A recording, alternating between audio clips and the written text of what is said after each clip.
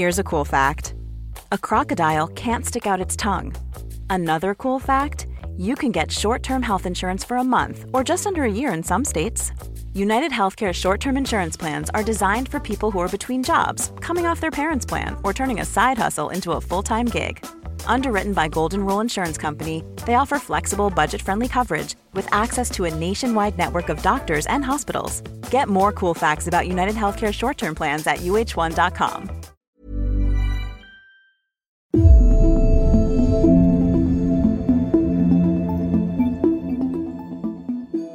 Hello and welcome to the Irish Times Women's Podcast. I'm Kathy Sheridan. Roisin always seems to talk about the weather when she does this.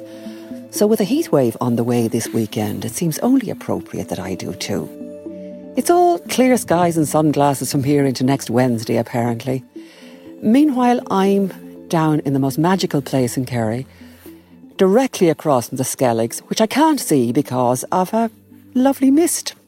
So I'm kind of hoping that the country evens up in the next few days. Now, we have a really impressive woman on today's show. Ethel Rohan is a writer who describes herself as, quote, a kind of a queen of uncomfortable stories. Originally from Dublin's north side, Rohan emigrated from Ireland to San Francisco 30 years ago. She is the author of a number of short story collections and a novel. Her latest book, In the Event of Contact, is a collection of 14 stories set in Ireland, England and America about abuse survivors who turned their trauma into power. Rohan knows of which she speaks. Her book is dedicated simply to survivors, and she herself is a survivor of sexual abuse as a child. The abuse was carried out by a family friend of her parents and was ongoing over several years. Rohan says she kept the abuse secret and her parents died never knowing what had happened. In today's episode, she talks to Roisin Ingle about that painful experience, about her childhood growing up in Ireland and how she came to writing late in life. But they began by talking about Rohan's life in San Francisco. Ethel, thank you so much for joining us from your home in lovely San Francisco. Can you describe where you're talking to us from? Yeah, I'm at the dining room table of my open plan home here in San Francisco. I live in the West Portal district, which is quite village-like, which I think mostly appeals to my husband, who's an Irishman from Balnahown, not far from Athlone, County Westmeath. And yeah, it's a happy home, I'm pleased to say. I'm married here with my husband. I have two daughters who, I cannot believe it, are now the grand ages of 22 and 19. And they're temporarily home with us at the moment. So it's a nice time. Well, that's great. And you've been over there for nearly 30 years, but you're actually from Cabra. So tell us how you ended up there. I'm actually from Phibsborough, a stone's throw. Oh, God, how dare I? That's shocking. Not at all. Yeah, oh, stop. That's a whole other story. But no, I'm from Phibsborough, not a stone's throw from Cabra. And I followed my childhood friend here. You know, it's a little surreal. We spent years sitting on the couch in her living room looking at these TV shows, Hill Street Blues and Hawaii Five-0. And it was always, we're going to go to America when we grow up. We're going to go to America when we grow up. And she answered an ad in the classifieds. This is how far back we're going, circled with the red pen, the classifieds in the newspaper. And off we trotted up to the top of our road to the public phone box. And she made a collect call to answer one of these jobs for a nanny. And she went off. I think she was all of 17 when she headed here. And I followed her out a couple of years later because, not a couple of years, it was probably 4 years later. I was just kind of at a crossroads in my own life and I kind of saw exactly where it was going. And I just decided, no, it was not the life for me, much to the horror of my poor parents because at that time, I was employed by AIB in Bank Centre in Ballsbridge, and Job for life, Ethel. Did you leave it? Permanent, pensionable, and they were so proud. My poor dad was a barman in Cabra for, I think, almost 40 years. And sure, he was just delighted to be able to tell the punters, that his oldest girl was in AIB, but unfortunately, I broke their hearts a little bit on that one, but it came good. Ethel, you said there something interesting, which was you could see which way your life was going. What do you mean by that? Frankly, I've hit this kind of crossroads a few times in my life where I had arrived at a point where I thought I had everything I wanted, and to everybody on the outside, I was kind of made up. I had the job in AIB, but frankly, I was miserable. And I was in a very steady relationship. I had been dating somebody since I was 17 years of age. And, we were kind of looking at engagement rings, that point of things. And my mother was ill for most of my life, serious mental issues, and really rendered that we were her caregivers. I'm one of 6 children, but I'm the eldest girl. So it kind of fell from me from, my tween years to take care of her. And it was very much like I was the parent and she was the child. And I just saw that ahead of me, and it was kind of make the break now or this is your life. And so I made the break. And I'm sure, like you say, your parents weren't too pleased. And was there a sense among your siblings too that you were kind of abandoning everybody? A little bit. I have 3 brothers, and I think, they were all at an age and stage where they weren't really paying a whole lot of attention, and I don't remember them having kind of any strong opinions one way or the other. But my younger sisters, who are twins, were devastated. They really were. And, it was only in later years when they opened up more fully, one sister in particular, who's basically like, you were our mom, and you left. And that was hard. But, again, I'm older and wiser, and we do have to take care of ourselves first and foremost, and we have to do what's right for ourselves. And I did that. And in that sense, I have no regrets. And I'm extremely close to my sisters. Like, it did not damage the relationship in any way. In many ways, honestly, it strengthened it. So you were in your early 20s, I suppose, at that stage. Did you find what was your friend's name who went 4 years earlier? Linda. So did you actually go and meet up with Linda, or was Linda I did. In her own life? I mean, it was just pure madness. I am somewhat impulsive. So when I made the decision, it was very quick. It was, I'm doing it. And the more people said, you're mad, the more I said that, they just sealed the deal. And no, I kind of headed off with 2 very light suitcases. I really did not have a lot. I threw a few things into 2 suitcases, and I landed on Linda's doorstep, and I slept on her, pull-out couch, I think for maybe 3-4 weeks. And she had a German roommate who was like, come on now, how long is this friend of yours going to stay? And actually I went with another friend of mine. So we were both on this futon in this tiny little apartment. And I followed the same fate as my friend Linda. I answered a newspaper ad for a nanny job, and I ended up working live-in the Marina, which is one of the most beautiful neighborhoods in San Francisco. And I remember my first Christmas here, and I was walking the beach in a pair of shorts and a T-shirt, and I thought, this is heaven. And I went through, of course, all of the homesickness and all of that, and all of the, am I mad? And, the kind of heart in your mouth, am I going to regret this for the rest of my life? Which many people told me I would. But as I said, it all came right. And you met your Irish husband over there as well, so you didn't find an American man. You went and found a Westmeath fella. I honestly, and my mother's from Westmeath, and so when I met him, of course, in an Irish bar here, that was very much what kind of sealed the connection almost immediately, was when he said he's from Ballinhaun, which is a tiny village. And I said, yeah, I know Ballinhaun. How would you know Ballinhaun? Of course, how would this Jacqueline know Ballinhaun? And when I said, my mother's from Castletown-Gagan, and we spent all of our time in Rosemount, I spent summers there. And, it's just one of those things where here you are 5,000 miles from home, and really, we kind of stayed as solid as that from the get-go. And I met him, within 6 months of arriving here. So I think that also kind of sealed my fate as I was going to stay here. He was a big factor. And what's his name? Porrig.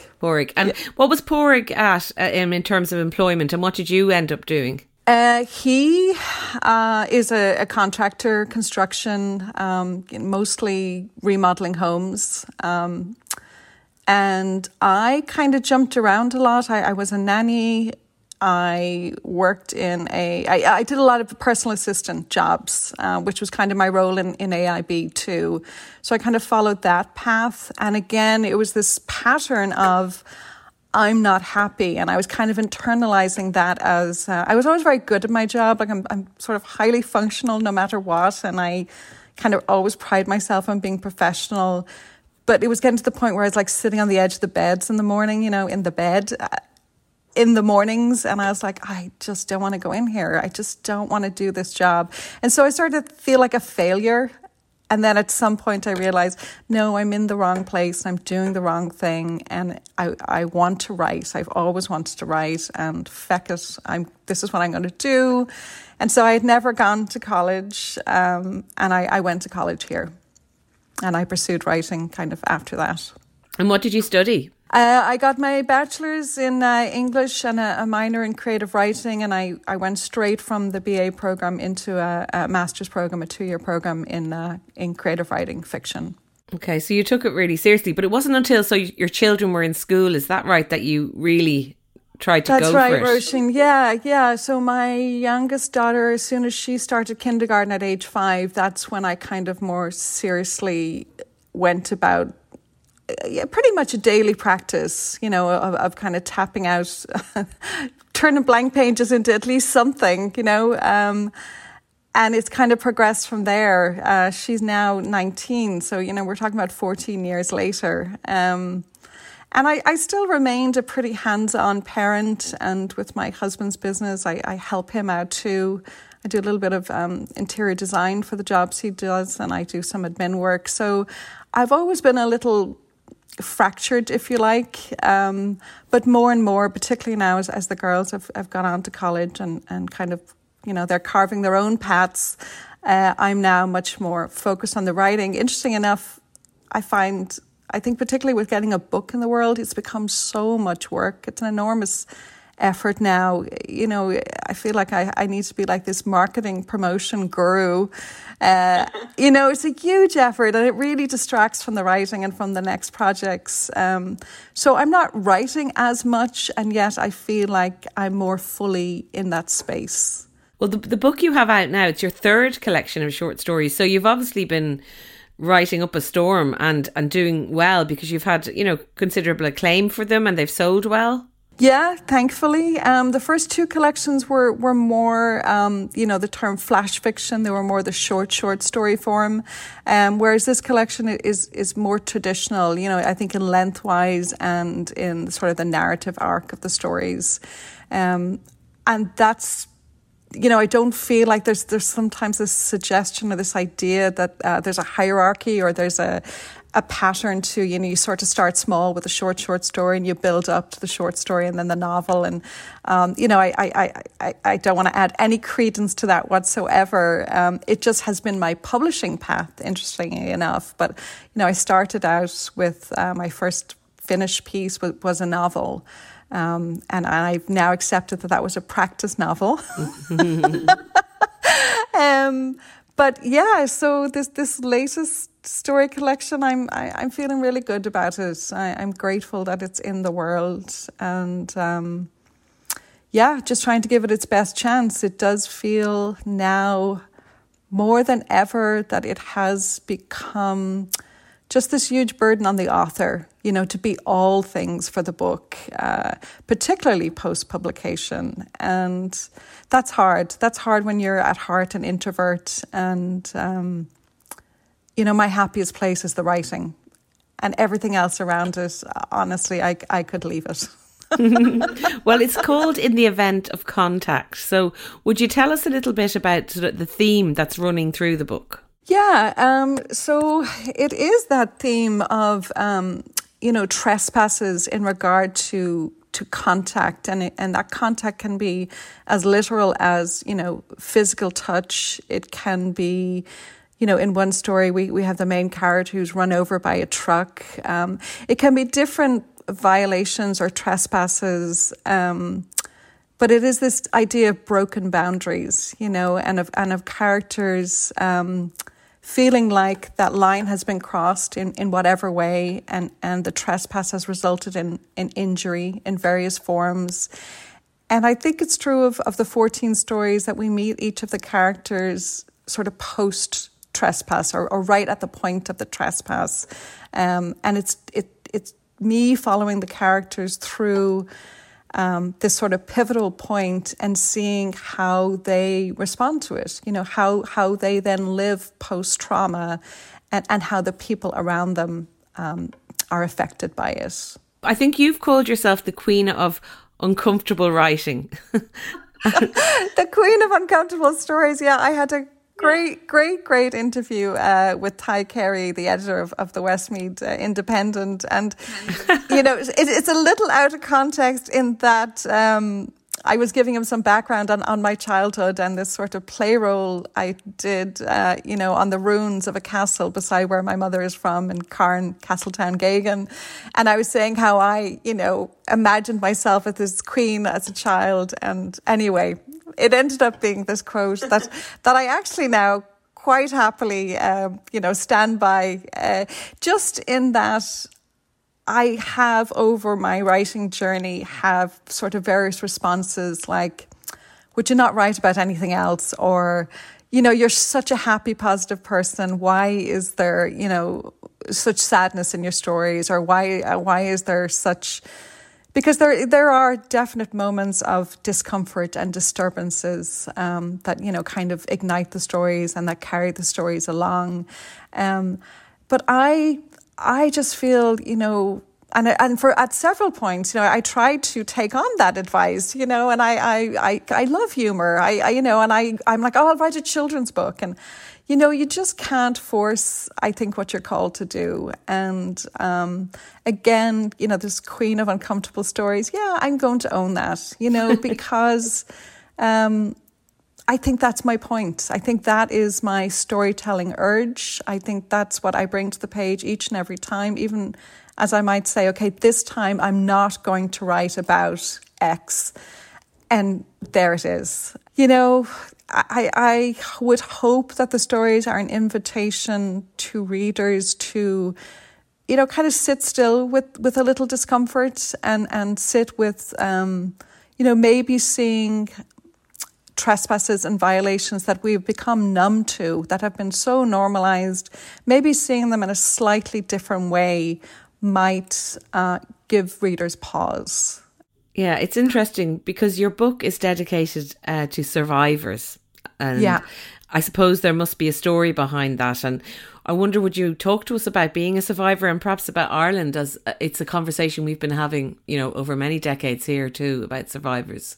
Yeah, I think as a child, I've said many times, I was so struck by Nuala Whelan's work, you know, which I read relatively young, and it resonated so deeply with me, you know, this idea of, you know, one of her quotes that kind of really stayed with me is this, you know, my Irish childhood robbed my eye. You know, this I, this voice, this self. And that deeply resonated. I am a survivor of childhood sexual abuse. And between that and the trauma of my mother's psychosis, it was a very difficult, very lonely, very frightening childhood. And I felt I got no help, and I felt help was not there. And I felt my raising my voice, you know, whether to my father or whomever, you know, many times I thought about, you know, I used to stand outside the social services offices and like, I'll go in. And it's like, no, I won't, because I was so afraid our mother would be taken from us. And that kind of trauma and being alone with that and feeling like you have no voice, feeling like there's nobody to listen, nobody will hear you, nobody will believe you. I think that was the biggest thing, particularly with the sexual abuse and you know, the character involved, who was very charismatic, very well liked. And I just felt, you know, nobody's going to believe me. And I also didn't want to bring any more of a burden to my family, who were already suffering so much in so many ways. So that's silence. And that's kind of one thing. And you kind of grow up with that. But you get these very powerful no matter how subtle they may be, messages from the culture and from society, stay quiet. Because again, it gets back to the don't open up that can of worms because we'll have to deal with it, and I think, it would have affected numerous families, numerous communities, and I have never revealed the identity because there's nothing to be gained at this point. He's dead. He has family remaining. And so in that way, I will stay silent, but I refuse to stay silent any longer about my personal trauma and the price I have paid in many, many ways for that abuse. And I know I'm far, far, far from alone, and as long as the statistics remain as dismal as they are, and as long as this insistence on silence and insistence on, wished, as long as that remains, I've decided I'm going to bang the bloody drum.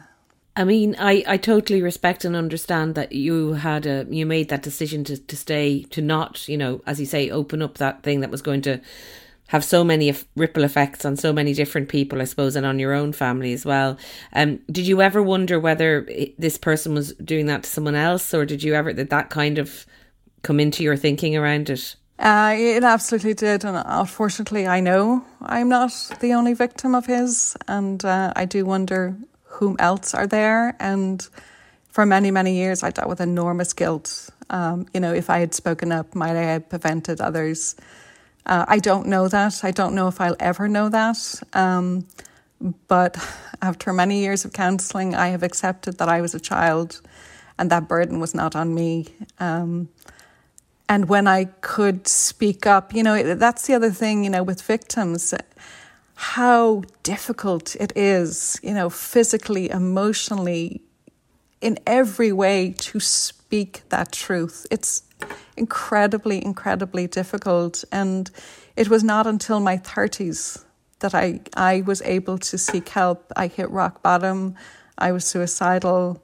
It was shortly after the birth of my second daughter, and just looking at them and thinking, oh my God, how could he have done what he did, And I'm raising daughters in a world where this continues. It's an utter epidemic, and I have definitely reckoned with that guilt, but I've made peace with it. At the end of the day, I'm the victim. He's the perpetrator.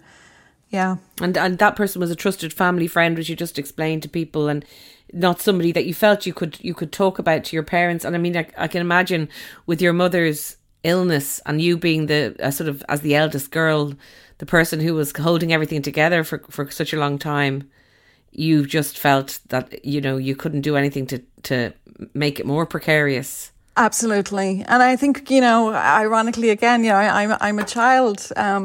The abuse ended at 13 when I confronted him and said, stop, enough, you'll never do this to me again. And it was my dad throughout the whole thing, of everybody, because, from my child's view, I saw how much he was suffering. My mother's illness was really brutal. She was diagnosed with paranoid schizophrenia, which, involves a lot of paranoia, a lot of vitriol. There was just constant chaos in the house, and I very much felt my father was suffering enormously. And I just felt if I come forward, I'm going to break his heart. I'm going to kind of be the straw on the camel's back. And I just didn't. And I never did. And, both my parents passed away 8 years ago now. They died 3 months apart. And that strangely brought a sense of freedom in my ability to finally speak up and speak my truth, in that I could no longer hurt them. That knowledge could no longer hurt them. But again, it's a double-edged sword, because I have that pain of they never knew me. They never fully knew my truth. And you have to deal with they didn't see, particularly for my dad, there is that he did not see. He never saw my pain. He never, so you also have to kind of deal with that, like they weren't paying attention. My father had schizophrenia, so I kind of understand slightly that chaos that you describe. He died by suicide when I was 8. But I did not know that. I'm so sorry. No, it's absolutely fine. I don't meet many people who have a parent with schizophrenia, and I'm kind of fascinated by it, as in, especially, I mean, you're talking about the 80s, aren't you, really, in terms of when you would have left.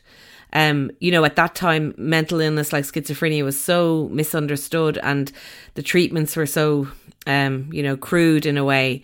I'm just wondering about how how the mental health services and all of that coped with, or tried to help your mum, or did it work, or what kind of help did you get? Yeah, my mother, unfortunately, was a very complicated case in that she also suffered from a degenerative eye disease, which is called retinitis pigmentosa. So she was legally blind. It's a progressive disease. She was legally blind from, her 30s on. It became progressively worse.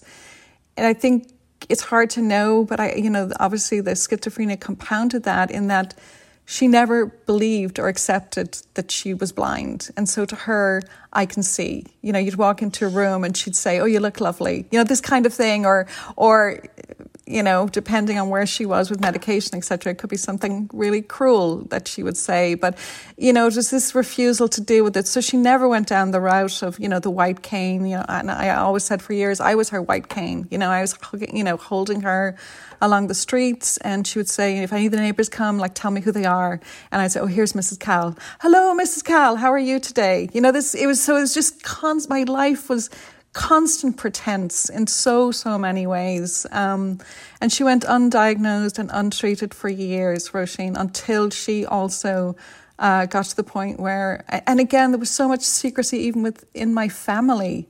Again, I did not know her true diagnosis until my late 30s, when I was, in an appointment with her, with the psychiatrist. I had always thought she was bipolar, or, I thought the medication she was on was lithium, and it turned out that was all wrong. But, she never accepted her mental illness. She always had to receive a monthly injection because she would not take the medication. And, the injection was like, "Oh, that's my tonic." It was just such a surreal experience, in that nobody kind of spoke openly about it or acknowledged it outside of the home, which was, we just didn't have people in the house because she was too volatile, and you just didn't know how she would be. So I would say, honestly, the mental health services, as far as I'm concerned, failed her. I've no doubt about that. I remember doctors coming to the home and telling us, you need to make your mother feel needed. This kind of thing. And again, I'm looking at them like, we're kids and we're suffering at the end of this. And it was very, very bizarre. But when I was 15, she really hit rock bottom and was suicidal, and was, out and about, while being blind and very vulnerable. And anyway, she was found, she went missing, and she was found by the police. And again, I always remember my dad saying it's the hardest thing he ever did in his life, but he signed her into Grange Gorman at that time. And then, in later years, she was in and out of St. Pat's, and, the injections definitely helped, but then you would see them wearing off, toward the end of the month, and you would know, oh, she's due another injection, so it was always there. And it was heartbreaking because, at her best, she was an incredibly kind, loving, tender mother. And under illness, it was really brutal. Yeah, I mean, I'm really, my mum has actually written a memoir about, her own journey, but with my father too. And it's really resonating what you're saying. Yeah, it's not published yet, is it, Roisin? No, it'll be out in September. I better give it a plug because she's probably listening. It's called Open Hearted. So it's available. I saw that, and I'm absolutely delighted for her, and it's on my reading list. Yeah, I mean, and I think it's really important in terms of what you're saying as well. Just the stigma that was attached, I think, was very difficult. And I imagine for you as a teenager, even not being able to have friends around, or not being able to, and knowing that people thought, oh, that's her with the mad mother or whatever, it must have been so difficult. It was, and in fairness, I don't ever remember my friend, they just kind of understood. Again, there was just so much unspoken, but they kind of knew to knock on the door and stand 3 feet back, and it was just very, Very strange, a very, very strange time. But again, it just shrouded my beginnings in these layers of pretense and facade. And, you're hiding, you're constantly hiding, and it becomes toxic and it becomes like its own form of prison. And, I've spent the last decade plus kind of unlocking myself from all of that. And I suppose it never fully leaves you, but do you feel like, are you a very different person to the person who, say, met Pádraig in that pub? And I mean, even then, would you have had a sense of hiding and a sense of not being completely yourself? You obviously have done a lot of work since then to find yourself. Does it feel like you're there now? I feel, Roisin, I have recovered myself enormously in that I feel like a more grounded, fuller version of myself. But it's not a fully forward journey in that I can have setbacks, I can have struggles, I can have triggers. And that part of hiding, I've had my own issues with depression and anxiety. And several years back, I was diagnosed with PTSD. And when I hit my slumps, I tend to hide myself because, the voice in my head is like, people don't want to be around me. People don't want to be around this. And I'm kind of hiding, when I hit the weak points. And I'm kind of, if part of it is self-protection, another part is I don't want anybody to see me like this. So I'm also trying to be kinder to myself with that and to give the people in my life more credit and allow them to see me when I'm hurting. And I want to be, I want to inspire, that's my thing. I want to be like a role model for other survivors in that. Role model is probably the word, but I want to be able to, I have definitely recovered and improved. I do believe it will be a lifelong journey. And do you feel it affected your own parenting of your daughters? The fact that, did you have almost, like you said, PTSD? Do you have flashbacks of how you were parented and almost railing against that and trying to go the other way and all of that kind of thing? Thankfully, Roisin, I have to say, my dad, for all his complexities, was a very gentleman as a parent. The complete opposite to my mother. His discipline. He was, I'm so disappointed in you, and it would break your heart. It's like, oh my God, please don't be disappointed in me. Whereas my poor mother would like rage, and it was just completely different. And I thankfully. Have inherited my father's parenting style in the gentleness, in the, patience, I don't know. I think sometimes in life, and I think I might have said this in one of my stories, but I think, you either repeat the patterns or you completely break free of them. And as I said, my mother also at her best was incredibly loving. And I am confident my two daughters would support me when I say I adore them, and I'm very proud and happy of who I am as a parent, because you're always terrified that you'll repeat the patterns. And because you worry you don't know any better, that better was not modelled for you.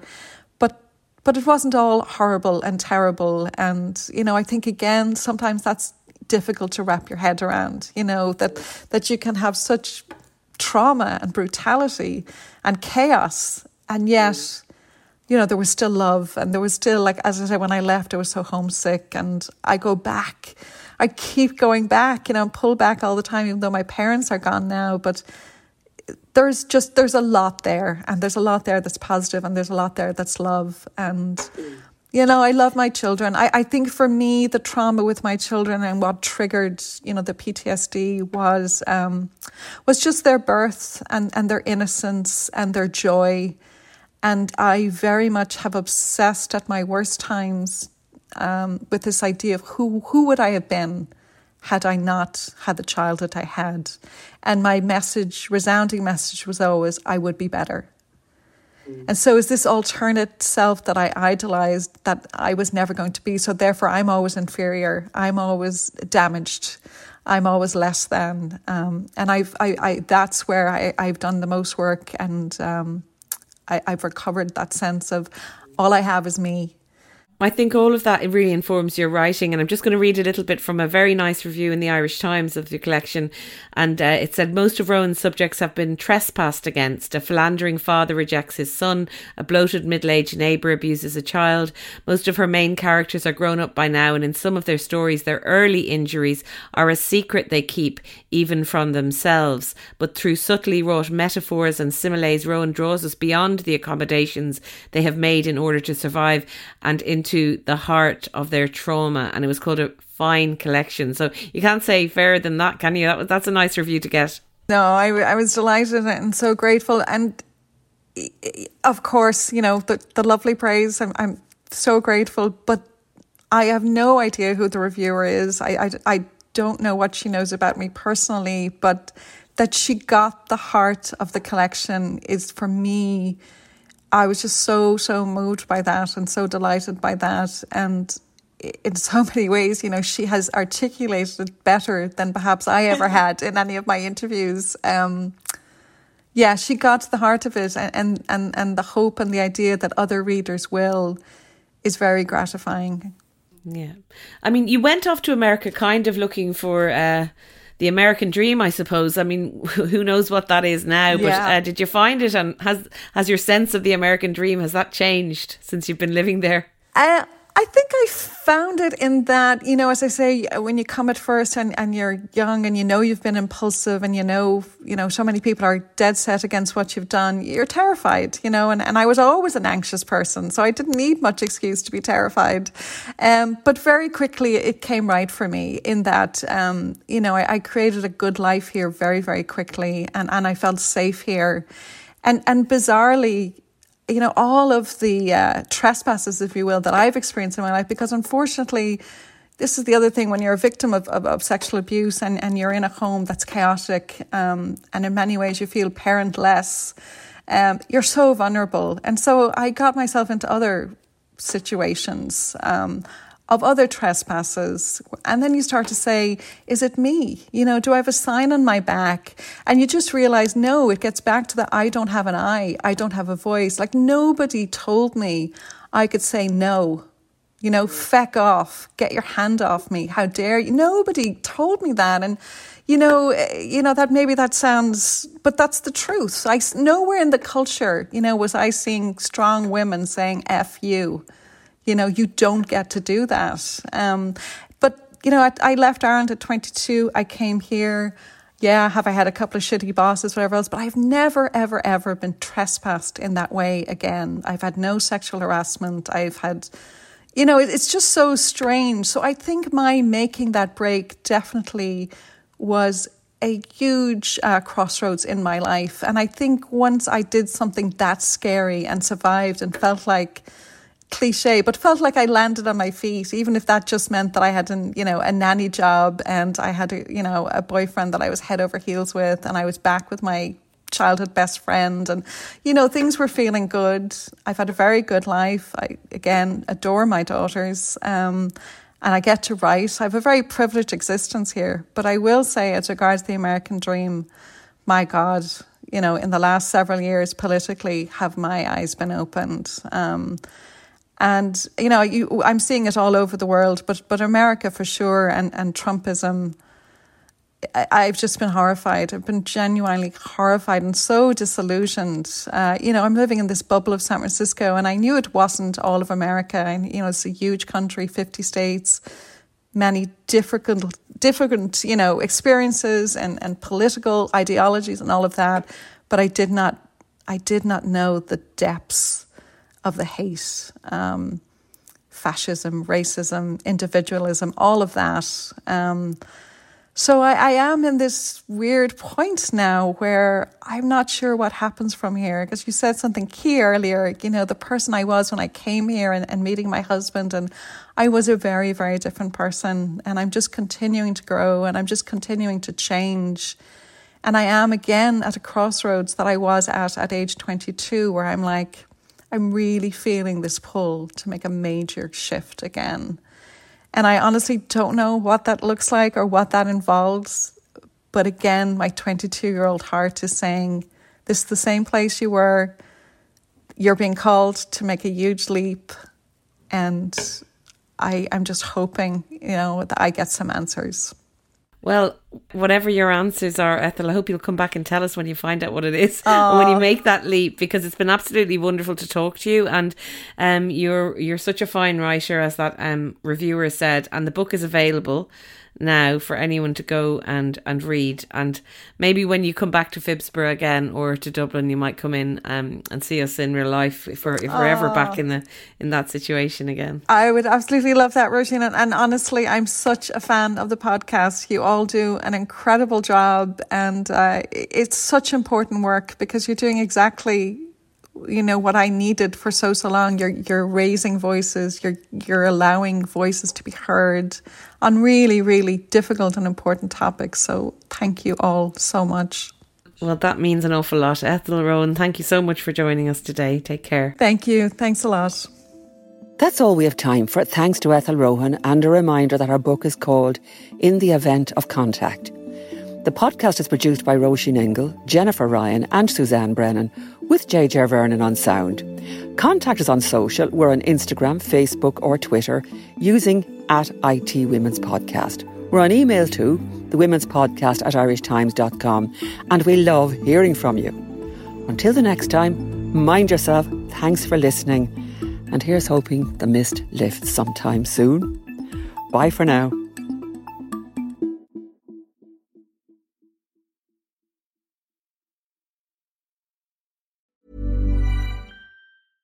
Imagine the softest sheets you've ever felt. Now imagine them getting even softer over time. That's what you'll feel with Boll & Branch's organic cotton sheets. In a recent customer survey, 96% replied that Boll & Branch sheets get softer with every wash. Start getting your best night's sleep in these sheets that get softer and softer for years to come. Try their sheets with a 30-night guarantee. Plus, get 15% off your first order at bollandbranch.com. Code BUTTERY. Exclusions apply. See site for details.